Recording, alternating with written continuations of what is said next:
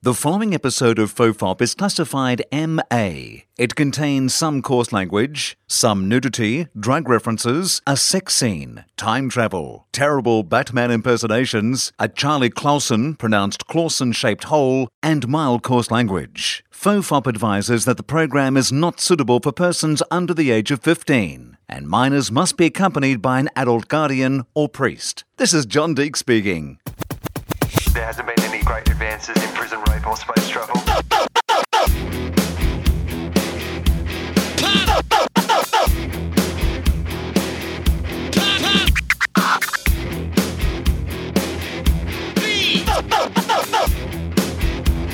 The father, the bun, and the holy toast. Hello and welcome to FOFOP. Our guest, Charlie Clausen, this week is Peter Helliar. First time, Charlie. First time, Charlie. Thank you for having me, and great to be here. Finally. And this is the first one we've recorded in the FOFOP cave. It is. I'm impressed. It's nice. It's got a. The odor is not bad actually.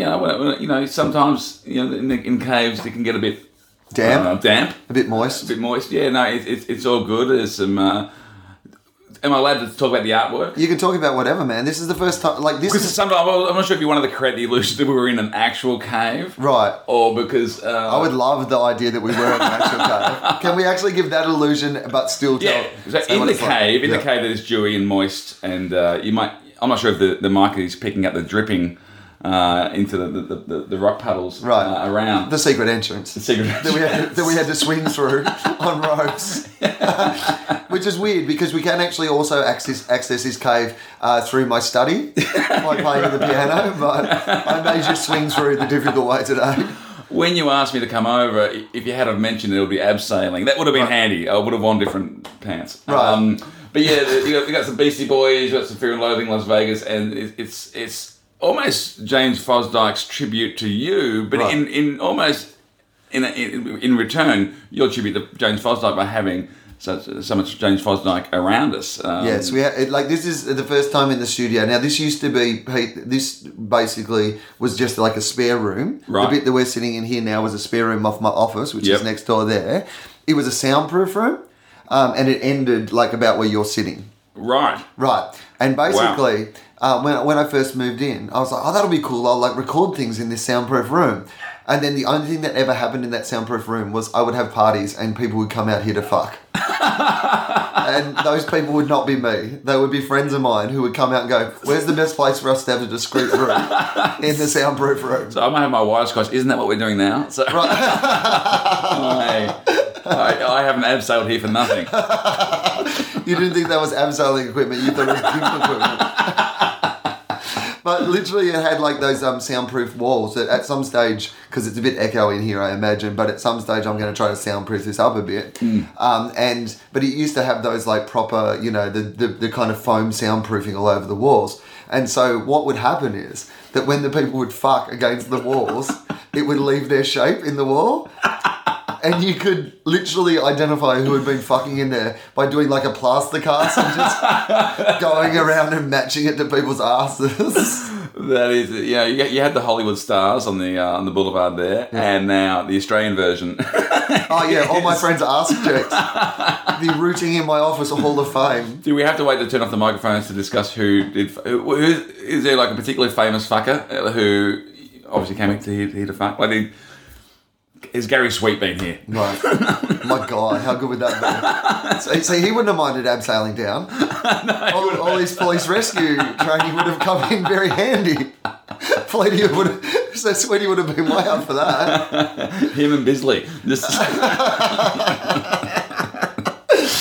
No, I don't think anyone famous. Some people that you would know, but including one, and I won't name names here, but including one who picked up one of my other friends from separate friendships. Right. Yes. So I was one of those ones, and he took her home. After came here for a secret fucking, and then went, let's go and have some more public fucking. And here's the thing, you can understand why they were so discreet here, because he lived with his parents. So he took her home like a one-nighter. Wow. To the parents. Wow, that is moving quick. That's pretty... And where did the relationship go? Did it... Nowhere. It was just... Really? Well, here's my favourite bit of the thing is that she, while naked, got disorientated in the house and walked into the parents' bedroom instead of his bedroom. Oh, and gave his dad a hand job. I hope that's how... I really hope that's how it ended. Yes, it had a happy ending for the dad, but not for the son. So there you go. Okay, I will concentrate on doing the rest of the podcast, but I cannot wait until you tell me that person was. You will be like, here's to you, Mrs. Robinson.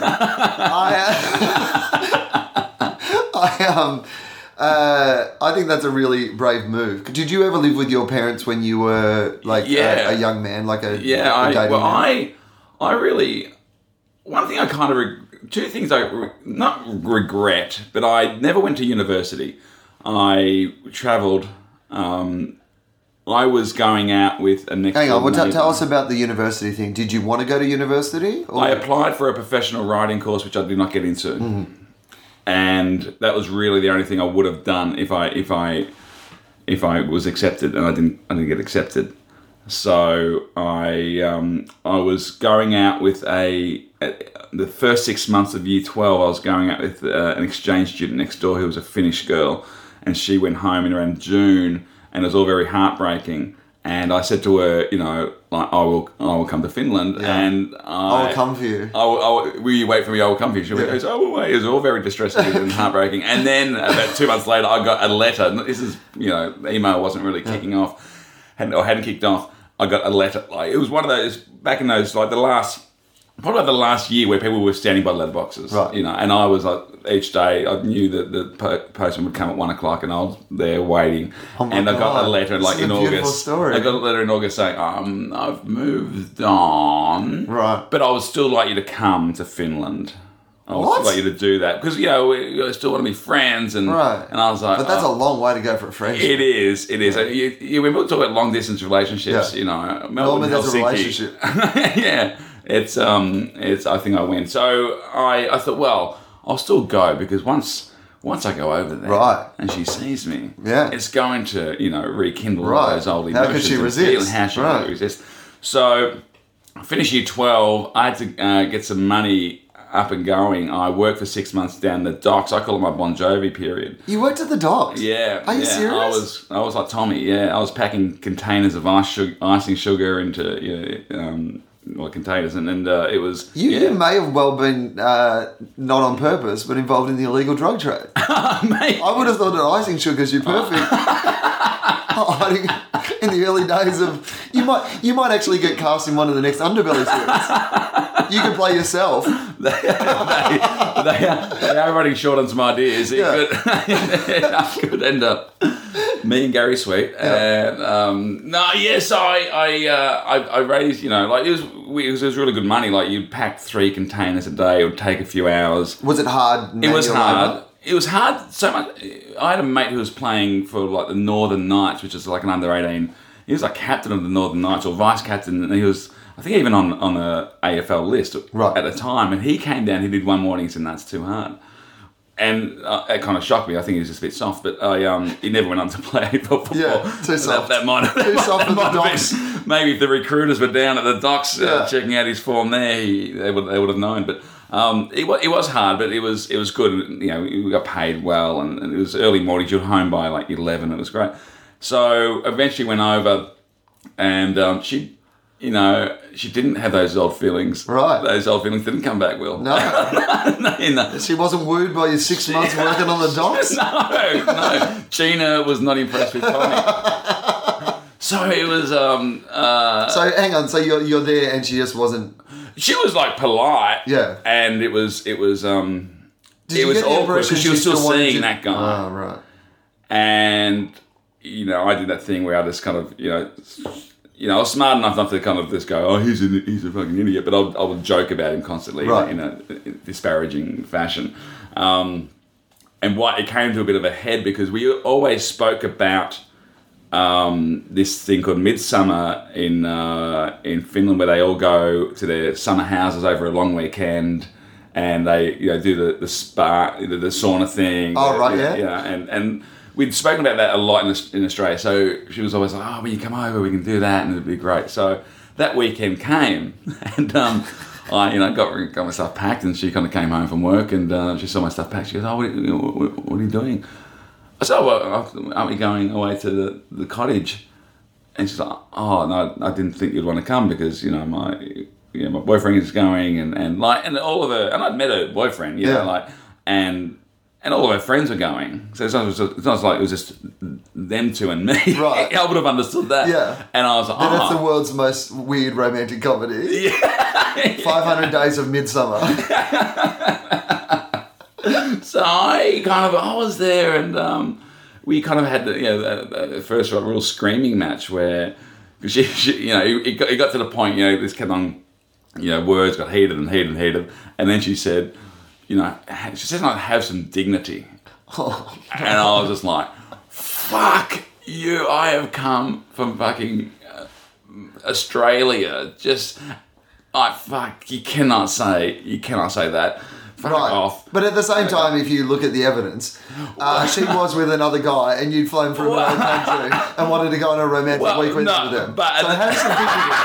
Have some fucking dignity. At the same time, I did give her plenty of opportunity to say, listen, I said, look, if you don't want me to come, seriously, I won't come. She said, no, I really want you to come. So there's all that kind of in the background, So she went, I said, no, fuck it, And it was one of those things where everyone got out of town. So I was in this small town in Finland, kind of a suburb more than a small town, and everyone had gone. So her brother, she goes, and her brother gets home, who's her older brother, and they said, where's Ria? And I was like, oh, she's gone. She said, what? I thought you were going. I thought, so did I.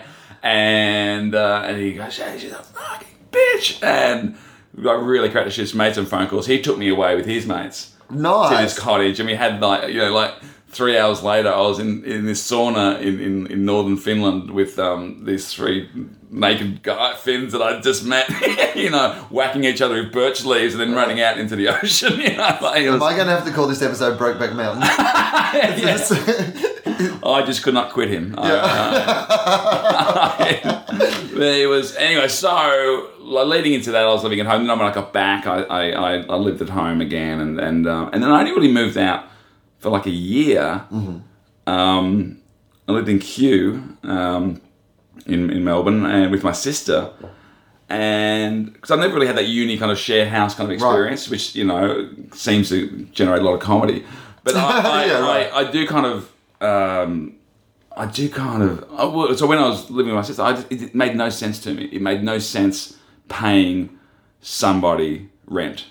Did not understand it. Like really it did not click in my head like the way it does with some people. So I moved back home after a year, just saved, and I bought a house in Collingwood with a mate. And then, not long after that, I was with my now wife. So you didn't take anyone home to the parents then? No. You didn't have to sneak someone in? No, never really snuck. You didn't have a Rita Hayworth poster on your wall with a tunnel? No, there were girls who kind of were there as part, as part of a relationship, and never took a one night stand home. I'm not. No, I think really Mum would have been okay with it. I think Mum would have been kind of proud. Mum made me Mum's a funny woman. She made me a fake ID. What do you mean? She knitted you one. When I say fake ID, well, she was always worried that I would go out, and because I started going out when I was 15. I went to my first pub when I was 15, the Prince Patrick Hotel, an Irish pub, and my brother took me. Well, the other thing is, I don't think that's a particularly unusual story.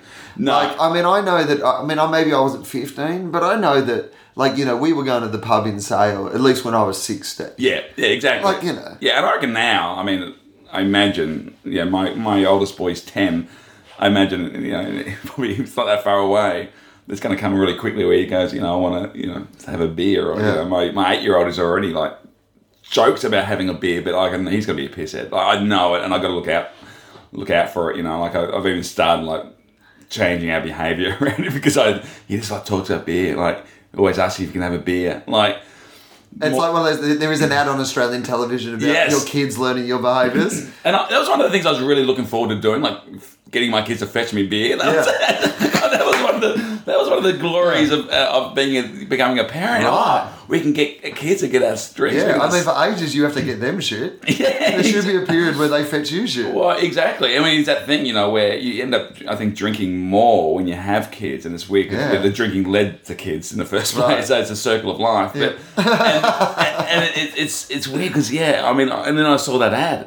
I thought, oh, okay, we shouldn't do that. It was kind of before we set that as a thing. But also at the same time, what you know to be true, well, certainly what I know to be true, because my dad doesn't drink, never had to drink in his entire life, and never tried it. And like my mum drank, when she was younger, and then she wouldn't drink much, when we were kids because dad doesn't drink. Right. And then, when we became like sort of teenagers and we wanted to have a drink, she might have like a drink with us or something like that because she liked it. But, like I drink heaps and my dad didn't drink at all. So, you know what I mean? Yeah, exactly. Yeah, you might have a bunch of kids who don't drink at all. Yeah. In fact, you should get blind. You know what? On the couch. Get a bucket bomb. Well, it's made like, this is kind of the same subject, but it's like all this area. Like, I got 10, 8 and 4 the ages of my kids, and like, I thought I still had plenty of years before I had to deal with all that kind of teenage stuff, but it is coming up quickly. And my 8-year-old recently, he had a tea bag and was like jingling it over. He was jingling it over, like he was in his pajamas, but he was dangling it over his his groin and saying, "Look, Dad, I'm teabagging a tea bag." What? 8 years old. No way. I reckon I learned what teabagging was maybe 6 months ago. Oh my God. I was, and I couldn't. I haven't even addressed it with him. Is there a chance that he knew about it before you did? That's actually, now that I think of it, he taught me. No, but it's like, when did this happen? And it's weird. So I kind of thought, well, what do I do? I didn't know whether I should go. Hang on, come on. Where did you? Because you can make it worse by. Well, exactly. So it's like if they swear. There's a thing where you kind of go, well, do you let it slide and just don't make a thing of it? Or do you kind of say, if they swear too much, eventually you're going to say no. Yeah. But if they just, let one slip, you kind of go, well, because nothing happened. If you make it naughty, they want to do it. They want it, exactly, right. Yeah. So I wasn't sure what to do, and I thought, well, maybe, you can't really do the whole smoking, make them smoke 50 cigarettes. You got to teabag. You got to teabag your brother 50 times. 50 times. Well, you're going to be teabagged by your one's probably more likely to put. Both will lead to issues that you don't need to deal with. It's not like one of those things where you want to sit them down and go, okay, teabagging. What else do you know? Like, do you know what the Jenny Sanchez is? You can't talk about teabagging before you talk. Surely the sex talk is the first thing, right? And then you go to teabagging. Then the add-ons. Then the add-ons. Then the added extras. You've got to learn to use how to tweet before you can use emoticons. You know what I mean? You can't just skip straight there. That's really interesting. Do you guys talk about that a lot, about how you will deal with it and how soon you will deal with it? Yeah, because I am fascinated by that. I think that's the thing that terrifies me most about having kids is that idea of that things are changing. And I'm sure every generation feels like this, but things are changing so quickly. This is a topic I've brought up a lot on this podcast before, but I remember at age 15 or 16 when I first saw a naked woman was about the first time I'd actually seen a naked woman. Right, yeah. Whereas these days, 8-year-olds know what teabagging is. Well, exactly. And it is, the internet's it's a weird issue, and it wasn't like when we wanted porn, we had to find it on the local golf course, right? Like railway tracks. Railway tracks. Always on railway tracks. For whatever reason, we'll have to get Dr. Carl into this one, but porn is always attracted to railway tracks. Well, we had a golf course. It was like I think it was even like a 6-hole golf course. Right. It was at the Phillip Institute of But Technology. They made up, the other holes were made up by the scattered porn. It was like you would seriously go there and you're almost like kicking. Your ball would be a lie. Right. Your ball would be on a bit of porn. That was a drop. You had to drop. Check the rule book. Yeah, it's a legal drop. Yeah. Out of a bush. Ball That's fine. So it was funny. I still remember guys in the street coming over. Was there a young Tiger Woods play? That's what the cocktail waitresses were on the third hole. But I still remember, like, you know, I'm not sure if you had the same thing where, like, the local milk bar, like, they would have the videos on, and then they'll have a stash under the counter where, you know, if and I remember I never went up and asked for it, but my mates who lived across the road, older brother would. And I remember one day, Mum got home about 5:30, and we had, like, they found it, you know, they hired a porno, and they came over to our house, and, like, word just spread, and there was, like, all of a sudden there was, like, a dozen kids there, guys, you know, and just watching this porno is the first one I'd ever seen, and it was, you know, I remember, like, we had, like, a table tennis table set up in that back room. Right. I remember lying on the table tennis table and this, having to move position, going, this feels kind of uncomfortable. But it was like, I'm sure there were kids there that weren't even from our street or that I didn't even know. They were just, like, word had spread. Like, people coming in, knocking on the door halfway through, knocking on windows, peering through the windows. It was like Project X. Yes. Project Triple X. But it was something about that kind of, you know, I don't know, you had to really kind of find, it was a decision to watch or find porn, where now it seems to be available to them, and you know, you can get it without even really looking for it. Right, and I would worry as a parent about that, because I feel like that's one of the more damaging things. Even more than, like, I mean, obviously you're going to worry about alcohol and drugs and stuff like that. Of course you are. But to me, like, you know, particularly boys, you want them to be, like, I imagine anyway. Yeah. Like, knowing you, and I imagine that you would like your boys to be, great lads, to be good guys. Yeah. But to be respectful to women and, you know, not be like... That's the thing that I think we try to get... Because it's hard to kind of go, it's hard to tackle everything. Right. You know, it's hard to kind of go, okay, we're going to teach you about everything now, you know, and don't do this and do this and don't do this. So the thing that I try to concentrate on is be respectful to women. Because I think if they're respectful to women, a lot of the other stuff will take care of itself. Yeah, I agree with that.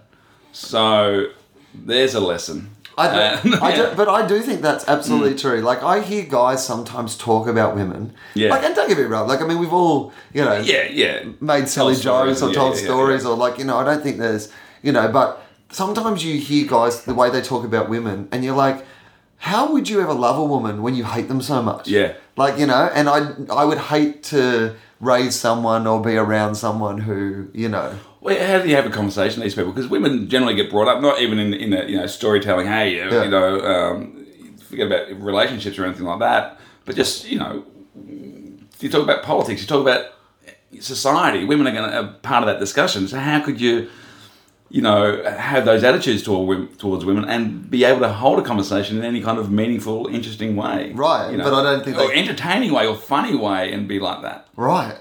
And yet so many people seem to have that attitude. Yeah, it's bizarre. So, yeah, that's kind of what I decided quite a long time ago, that I think if they're respectful to women, because they've got 3 boys, so they don't have a sister. Yeah. You know, so...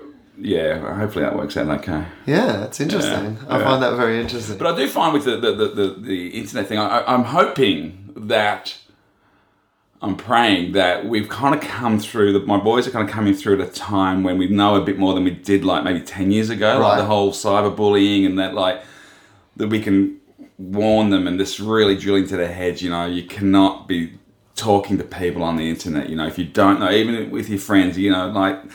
You got to make sure it's them, and we're very careful. Like, basically, you know, they call their friends on the phone and say, let's play Minecraft together on the computer, and before they kind of engage, you know, like you can't, you know. And we had one time when Aidan kind of said, just, you know, we were playing Minecraft with this guy.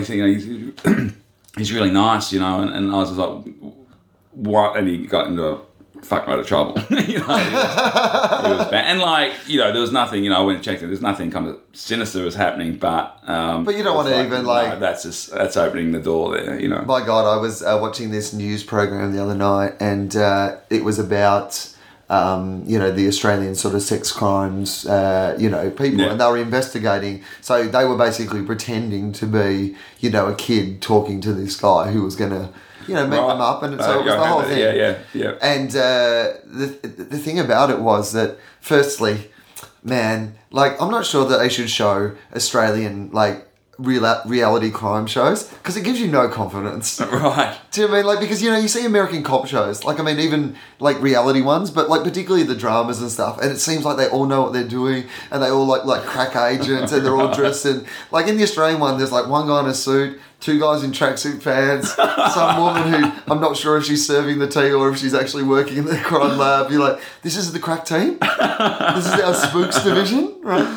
But I do reckon TV and movies have given us an unrealistic depiction of what sometimes, even with the American law enforcement's like. Right. Like, I was quite fascinated with even Zero Dark 30.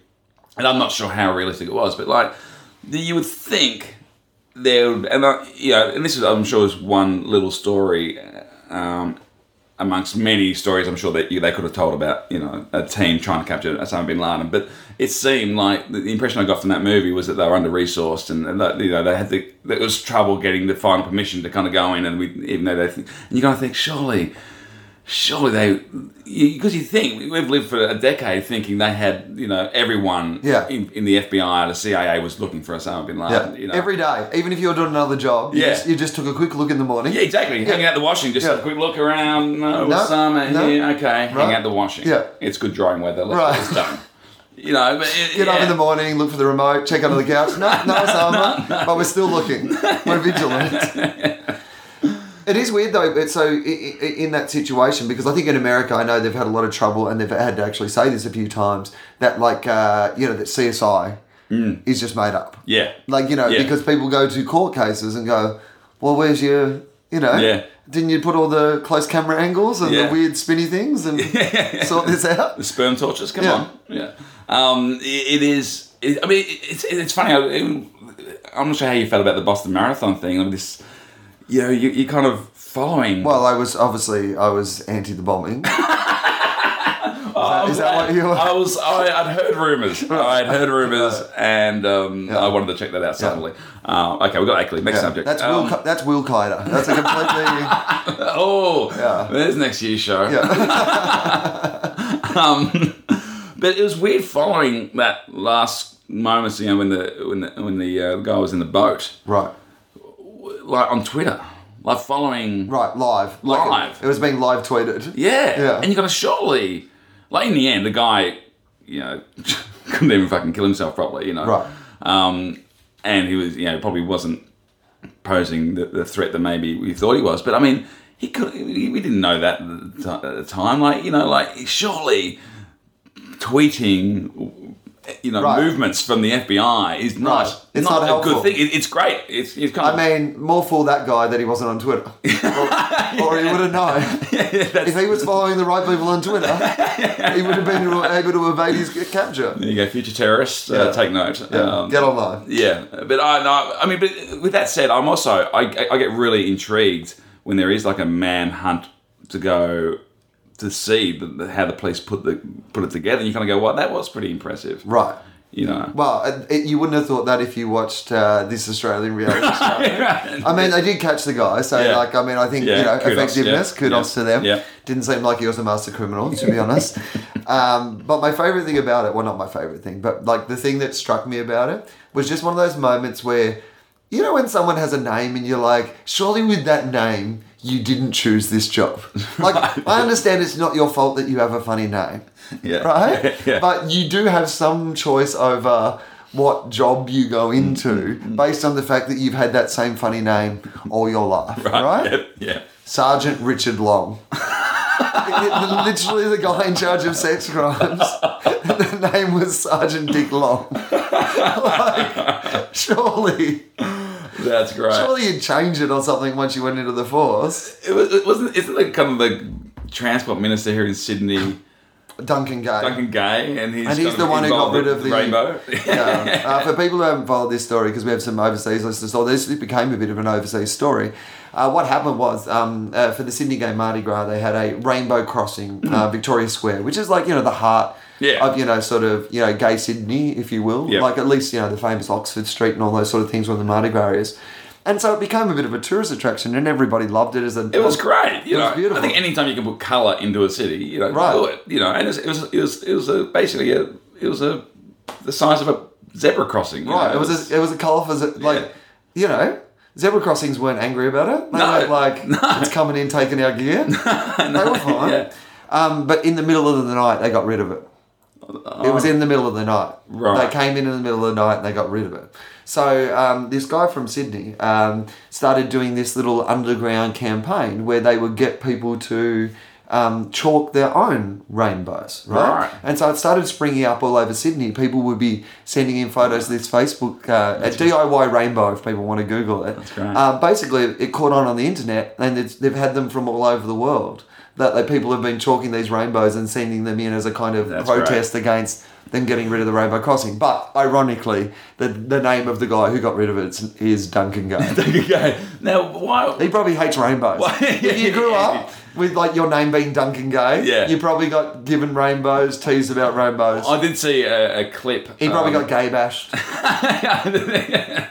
Well, every time he got bashed, I guess. Every time. I remember seeing. I think I might have played it. I filled in for Husey on the project, and I played a clip of this guy saying, "Oh, this government's just anti-rainbow." And I think he knew what he was saying. I think he was being, he knew he was being amusing, but he was, an anti-rainbow government. Yeah. So, what was their arguments? Why didn't they just say, nobody's upset with this, why not keep it? Well, a lot of people said that, and that's why people got upset about it. Was that like, why wouldn't you keep it? In fact, their argument was that it was too much of a tourist attraction, and that people were stopping near it to get their photos taken or going out to get their photo taken, and it was a traffic hazard. But the stats don't prove that to be true. Like, if you looked at there had been a little bit of attention there, but it'd just been a couple of drunk people who'd been... But also, if they were... Also, you're in the heart of the drunkest place in Sydney. Yes. So... But also, if people knew that they weren't going to get rid of it, they could be more leisurely in their want of getting a photograph next to it. Like, if they're going to get rid of it in 3 days' time, we better go get a fucking photo now. So crowds are going to get their photos. That's bizarre. Yeah. It's a good point. They did create the demand that they then complained about. 2 days only. Hang on, there's people all over it getting their photos taken. This is ridiculous. Hey, Duncan, you fucked this up.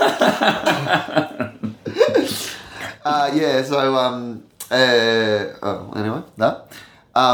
So what else has been going on with you, Peter Helliar? Well, I did the Melbourne Comedy Festival. How was that? It was great. I had a really fun time. Just did the 2 weeks, and after Adelaide, did a week in Adelaide and then 2 weeks in Melbourne, and it was fun. I kind of kept myself nice.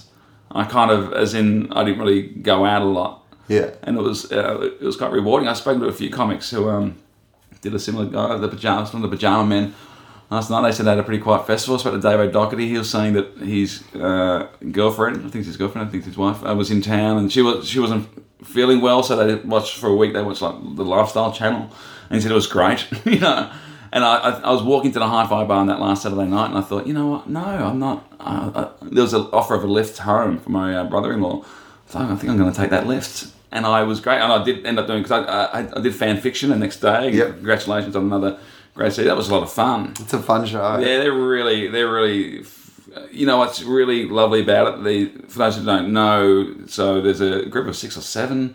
It's a floating cast. It's a floating cast, of young New Zealand comics, and they come And for me, the way that I like to tell people is, I think that, and you'd understand this, in comedy, you see the influences of the generation that went through before you, so I know when we came through, you would see the influences locally of people like Anthony Morgan and Greg Fleet and those people who were around on the scene and doing the work, but also, more broadly, we came up in a generation where, I guess people were getting into Bill Hicks and Eddie Izzard, you would see through various performers, depending on who they liked, you would see those influences come through. Absolutely, yeah. And I think these guys are the first generation of New Zealanders who didn't grow up with the old school New Zealand way of doing comedy, which was a very blokey, clubby sort of thing. Yeah.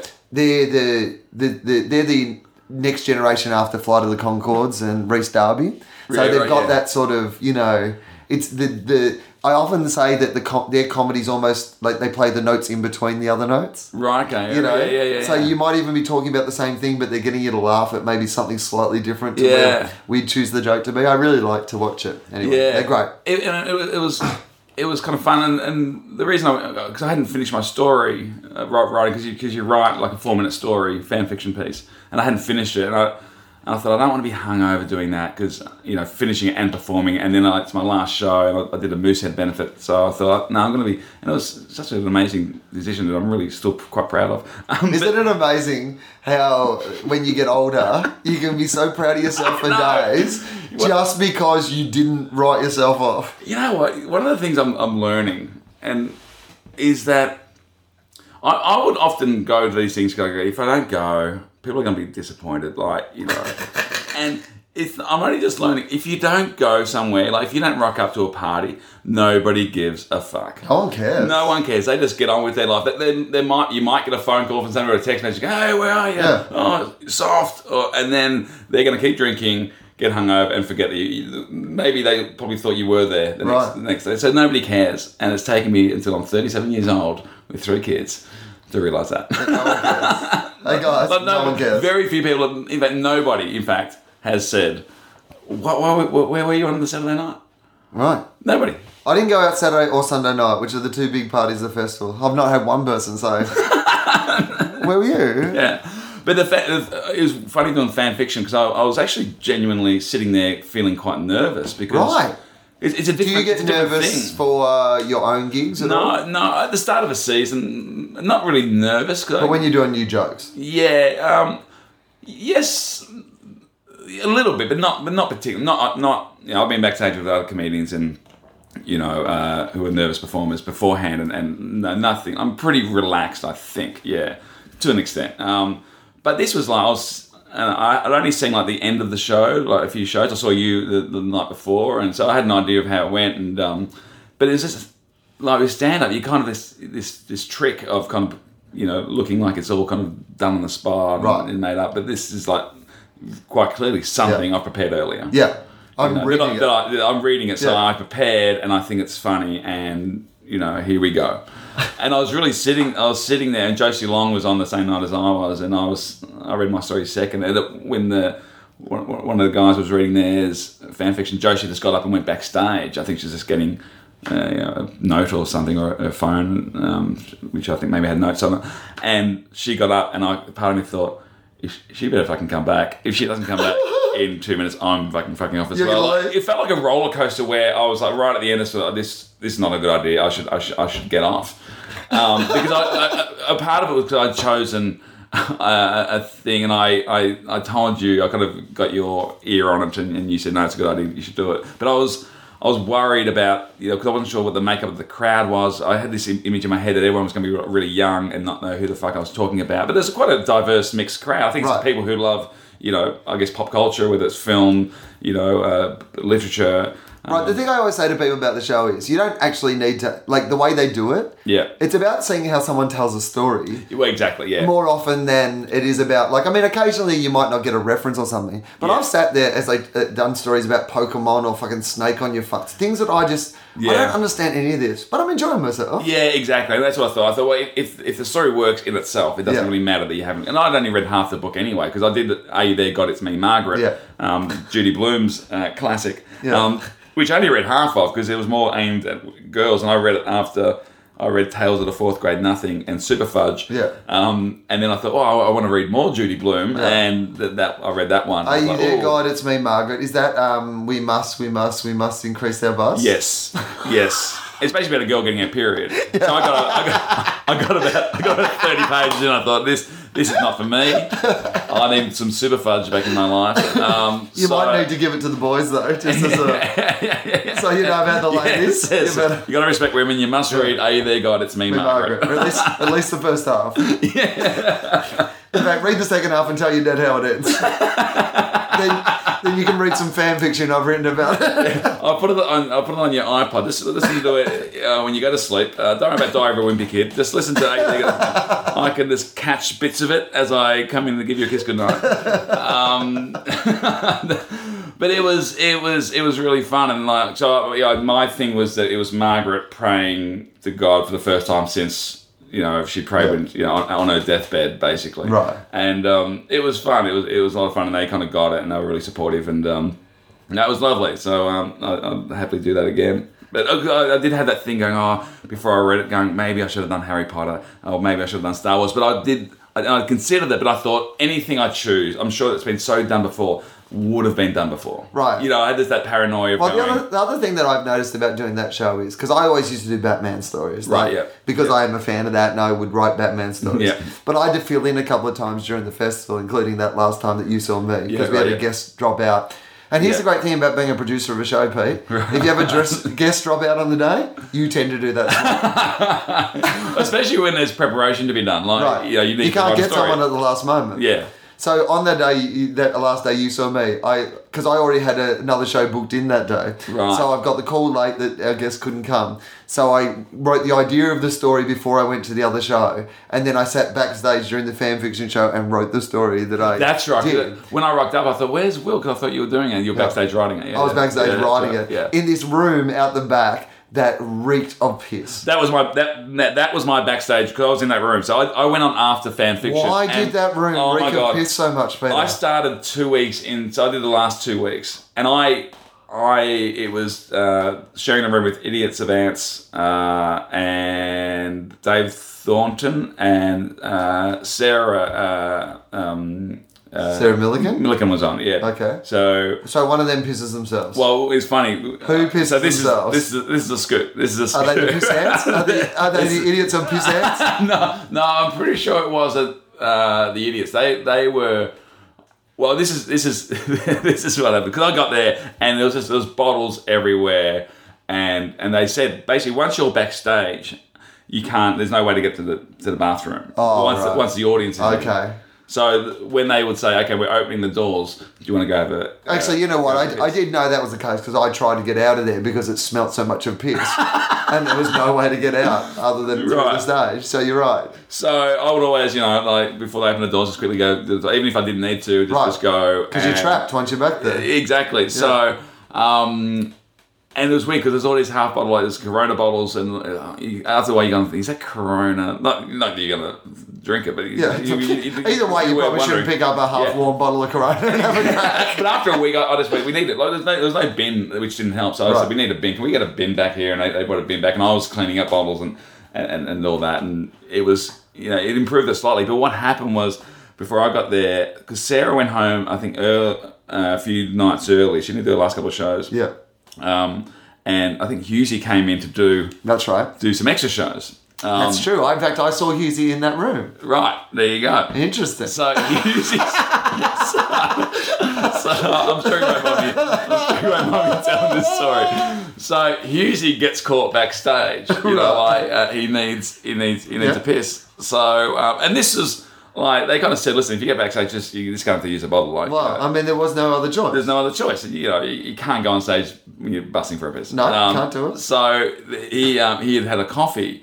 I think finished a coffee, so he pissed into a coffee cup, which is fine. Yeah, it's fine. But to be honest, if you're going to piss into something, a coffee cup, particularly if it has a lid, it's got a lid. Right? Yeah. It's not like an empty Corona bottle. Well, maybe the lemon will take the edge off this. It won't. The lemon does not take the edge off your urine. So that was, I say well played, Hughesy. That's fine. Right. No, that's the mistake he made, though. What? Which was? He left it.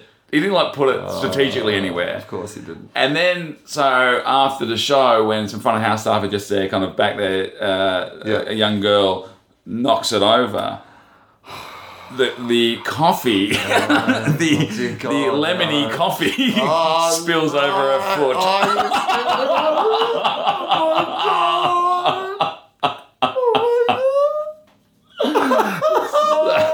So there's a little bit too much Hughesy for like young lady. But I ran into Hughesy a few days later, and I said, mate, because I said, oh mate, I heard about your coffee, your backstage coffee. Nudge, nudge, wink, wink. And he was like, what are you talking about? I said, oh, yeah, you did a piss in the coffee. And he goes, yeah. I said, oh, you don't know the next bit, do you? and he didn't know. I thought, okay, I'm going to enjoy telling you this. I told him what happened, and his reaction was like, why didn't they tell me? I could have used that in the bit. Like, I could have used that because apparently he chatted about the fact that he had to piss in the coffee. Oh yeah, of course he did. But he didn't have a tag for it. And I said, well, there's a tag. There's a tag. Yeah, real life.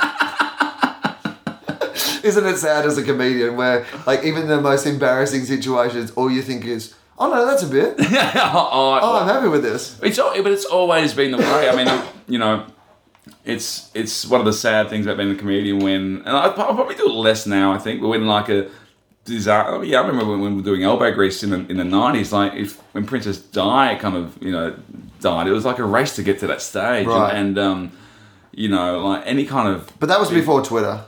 Yeah, like, you're right. You know what? Absolutely. Yeah. Like, I think these days, like, part of the joy has gone from that. Like, you know, because in the old days, the only place you would hear those brand new jokes about any disaster or whatever was on stage at a comedy club, right? Yeah. Whereas these days, I think, you know, people have that opportunity on Twitter to respond to things immediately. Yeah. And B, because so many people do it now, it's not as much fun to do anymore. Yeah. Like, I mean, I always wonder comedically if I'm a hypocrite because I certainly don't... There's lots of things I wouldn't do today that I did back in the day, you know? Yeah. And, you know, you wonder two things with that. You go, am I getting soft? Right, Or am I, like, you know... But the thing is that I get bored if everybody's doing something. Right. Part of the joy in the old days used to be that not everybody was... You know, comedians felt like it was a special place where you could go and hear those sort of jokes early on. Whereas, like, when everyone's doing a mean-spirited joke about blah, blah, blah, you're like, well, I don't even really feel like, you know, doing a joke about this at all now. It's funny, I have a comedian friend who you know, who will often... He's quite... You know, he's almost Mr. Too Soon. You know, he'll... Adam Rosenbach. I'm sure Rosie would be happy for the shout out. Yeah, and I think he quite enjoys that moniker. Yeah. And he...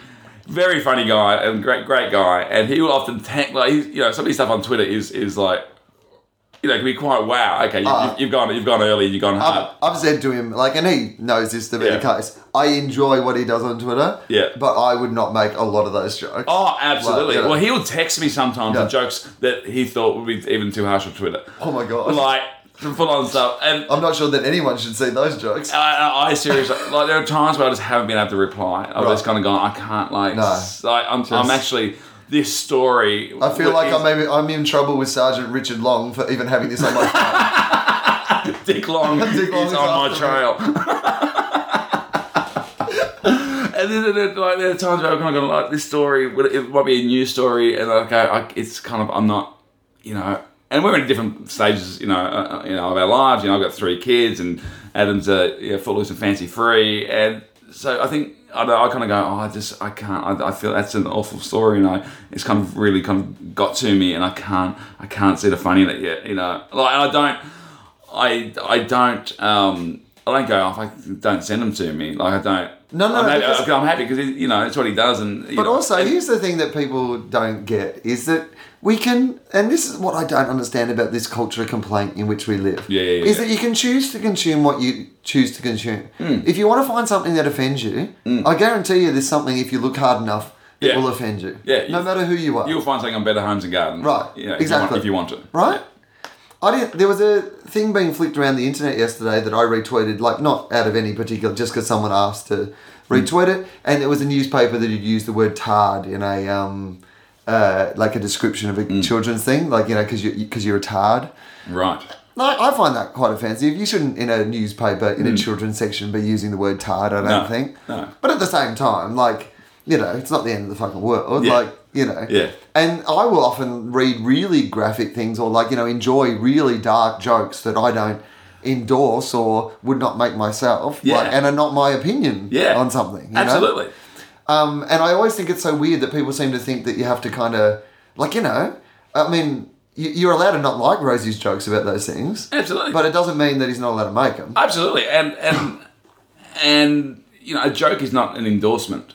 You know, and laughing at a joke is not an endorsement. You know, like, you know, it's just not. You know, like, you can say AIDS or or whatever, and not be kind of like, yeah, I'm pro-AIDS, you know, I think we should spread more AIDS, and AIDS is great, you know, or Well, I mean, I defend the right of context. Yeah. And that's the thing that so often, like, you know, for example, if you go and see people do set lists, like the topics they throw you in that show, you know, they will be about, you know, things like, you know, rape or things like, you know, mental disability or, you know, diseases like AIDS and stuff like that. Yeah. But, you know, the context of the show is that, you know, people are, you know, as long as it's not mean-spirited, like, or the idea isn't mean-spirited, then you can say some words. Yeah. And that's why I'm always a bit worried about people taking things out of context from comedy. Because if it's in context and it doesn't work, like, I mean, I think there is heaps of things you shouldn't joke about. Yeah. But my line's going to be different to, you know, to a lot of other people's lines. But do you feel that becoming a father has changed that for you? Yeah, I mean, you've been a dad for a fair while now. Yeah, I think so. But I mean, I don't... Yeah, I mean, you kind of... You often... I think about it a bit, you know, like...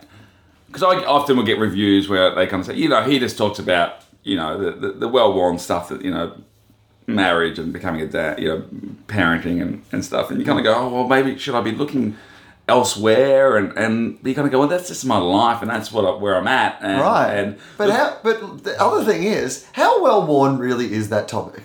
Right, yeah. Because in stand-up, most of your... I mean, Hughesy now, does a bit of stuff about having kids, but, like, you know, most of your contemporaries still aren't doing that sort of material. So is it really... Well, it's but I can't...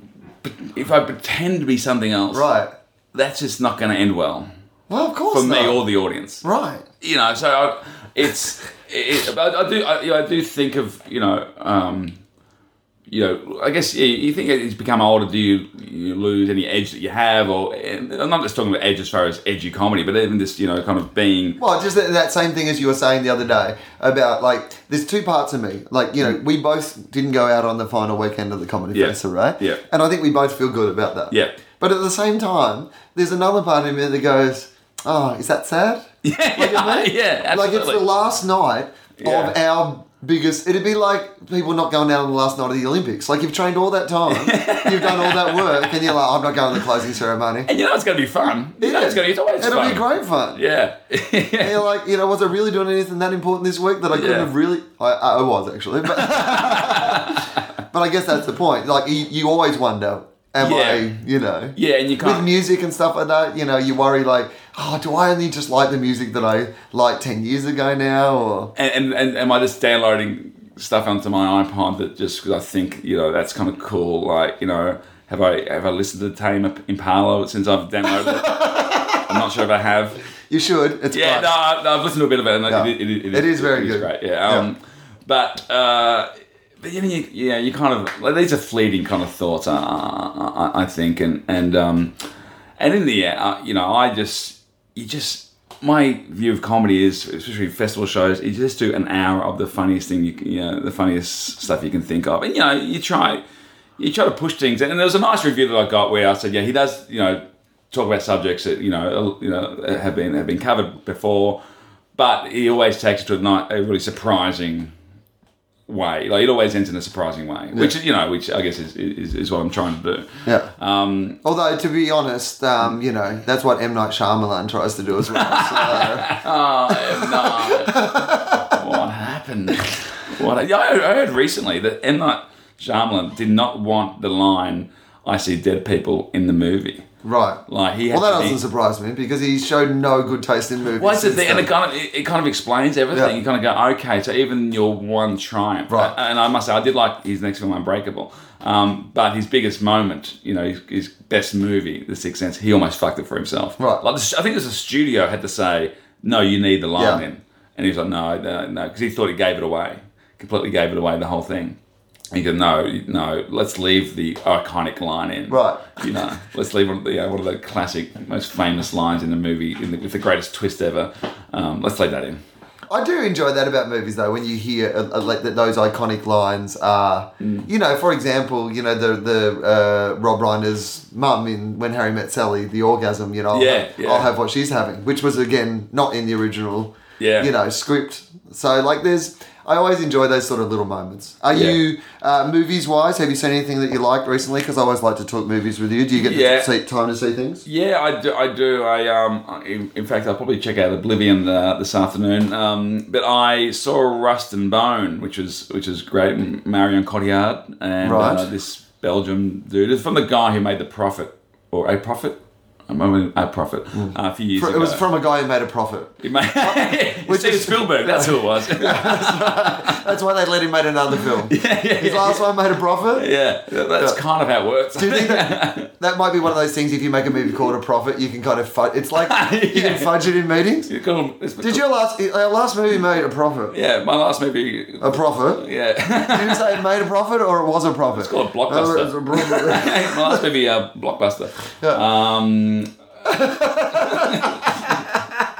There are worse ideas. Yeah. Did you see my last movie, number one at the American box office? Well, when I made a movie a few years ago called I Love You Too, and I know you know that, I'm just for those who don't. No, I appreciate that. So often on this podcast, my guests look confused as I contextualise things. They're like, we know who David Koch is. Yes. But there are people in 70 countries listening to this. Hopefully Finland is one of them. Hello, Finland. Hopefully Ria's sitting... Was it Ria? Yes. Yeah. Hopefully Ria... Do you know what happened to Ria? It might be. I haven't really been in touch for the last couple of years, but she got married. I think she got a kid, but it's been a couple of years. So okay, she got married, divorced, and then married again, I think. Right. But no, it's funny. I have because I went back to Finland as well. Right. Because I went away to the UK after I got back from the sauna. I went back. I went to the UK. Right.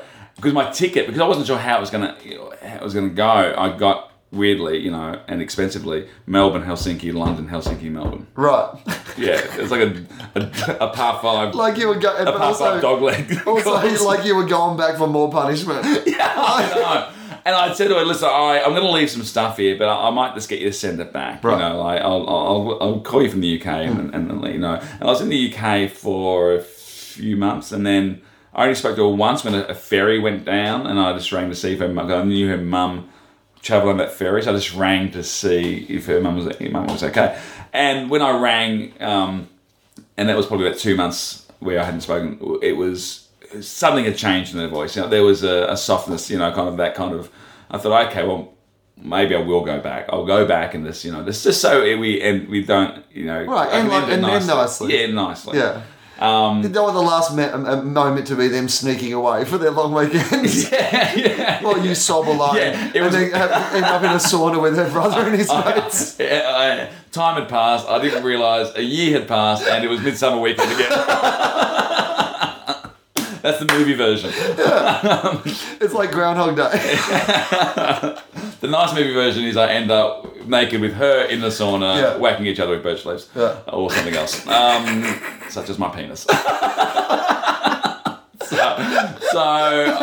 The movie will have no subtext. no subtext. It's really just a penis. I went back, and she was kind of still seeing her boyfriend, but it was at the end of it, and I knew, and her friends had said that she was really, had been really, kind of apologetic about and sad about the way she had treated me, and I went back, and it was good. I know we could have rekindled it, but I made, again, like walking away from the Hi-Fi bar the last night of the festival, I walked away. I kind of went, no, I can't get back, because I was on the way home, and I thought, no, I'm not going to. No. I'm in Finland, That's a terrible idea. I'm not going to base myself in Finland. No. I hadn't started stand-up then, but I imagine the stand-up scene wasn't necessarily awesome over there. In Finland, no. Although you could have been their Jamoan. Yeah, Do you know what I mean? You could have been the Aussie Finnish guy. Well, it's weird actually, because Dave Quirk's show, Shaking Hands with Danger, which was a great show. I saw it in Melbourne, and he talked about he cheated on his girlfriend, and that's what the show's about. And it was with a girl in Finland. And there's part of me watching it going, I wonder if it was Ria. Bloody Ria. There was a part of me going, I'm breaking Australian comedians' hearts. She's like the Yoko Ono of comedy. And I think at one point he mentions her name, and I kind of like, there was a little bit of relief. I was like, but he did a gig in Finland, and he said it was this awesome gig. So yeah, maybe it could have worked out. But I did come home, and it was the relationship And so we kind of kept in touch after that, like just a text message or something over the years, So, yeah.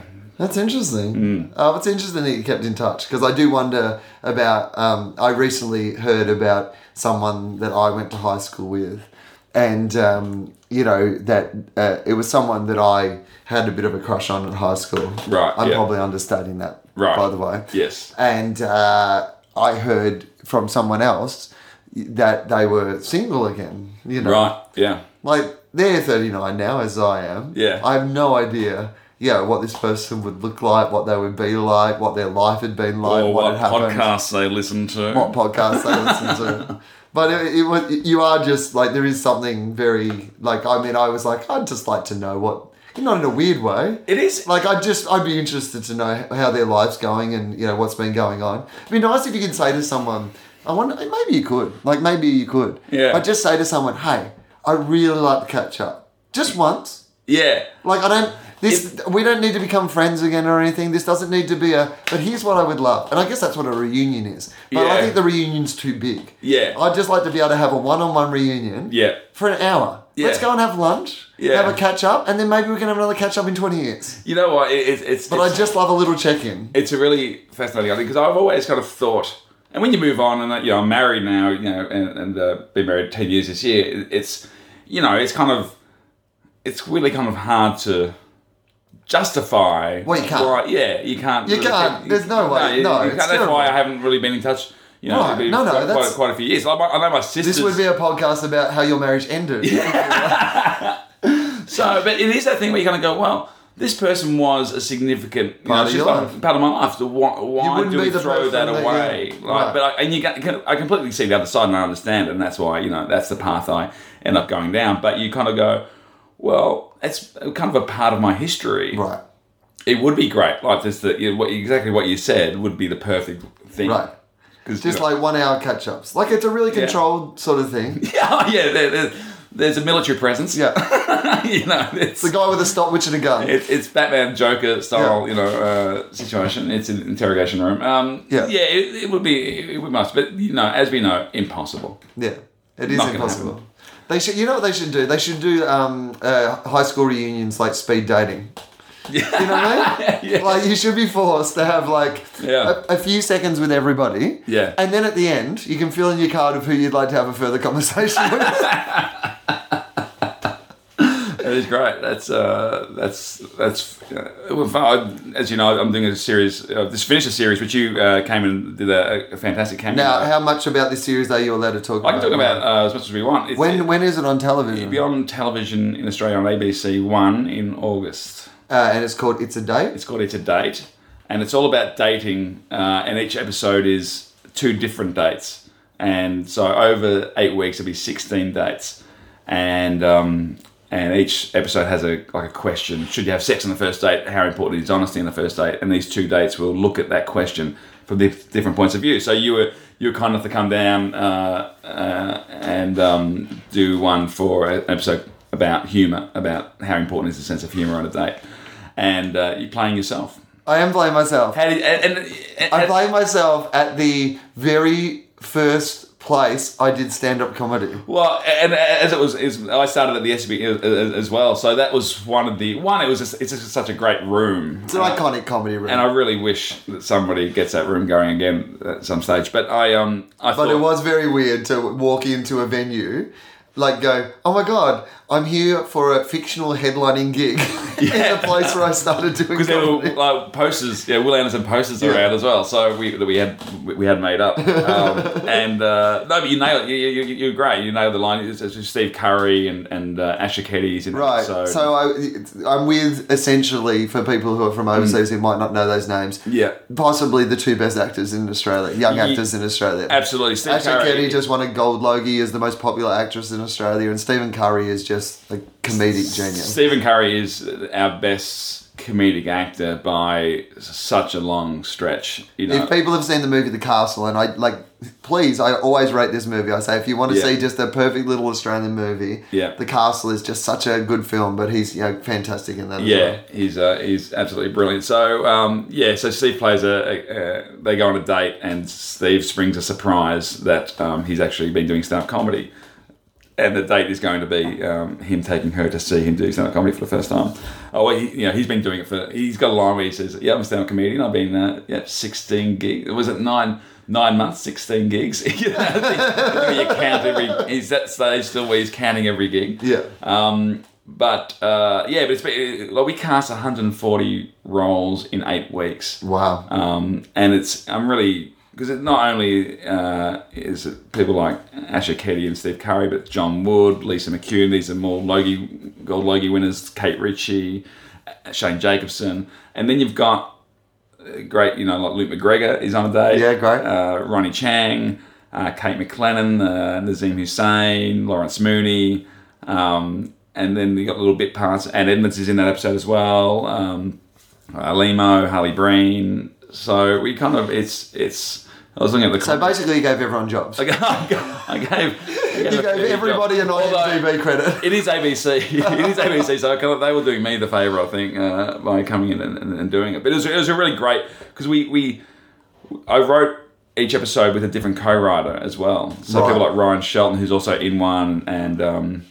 Justin Hamilton, he wrote that episode, which was great. And I kind of handpicked everyone because Hamo's got such a great insight into the world of comedy. He's really fascinating. I mean, as am I, but I wanted somebody also who had the same kind of insight, or even different angles. And Hamo does have a different way of looking at the industries, in some areas than I do.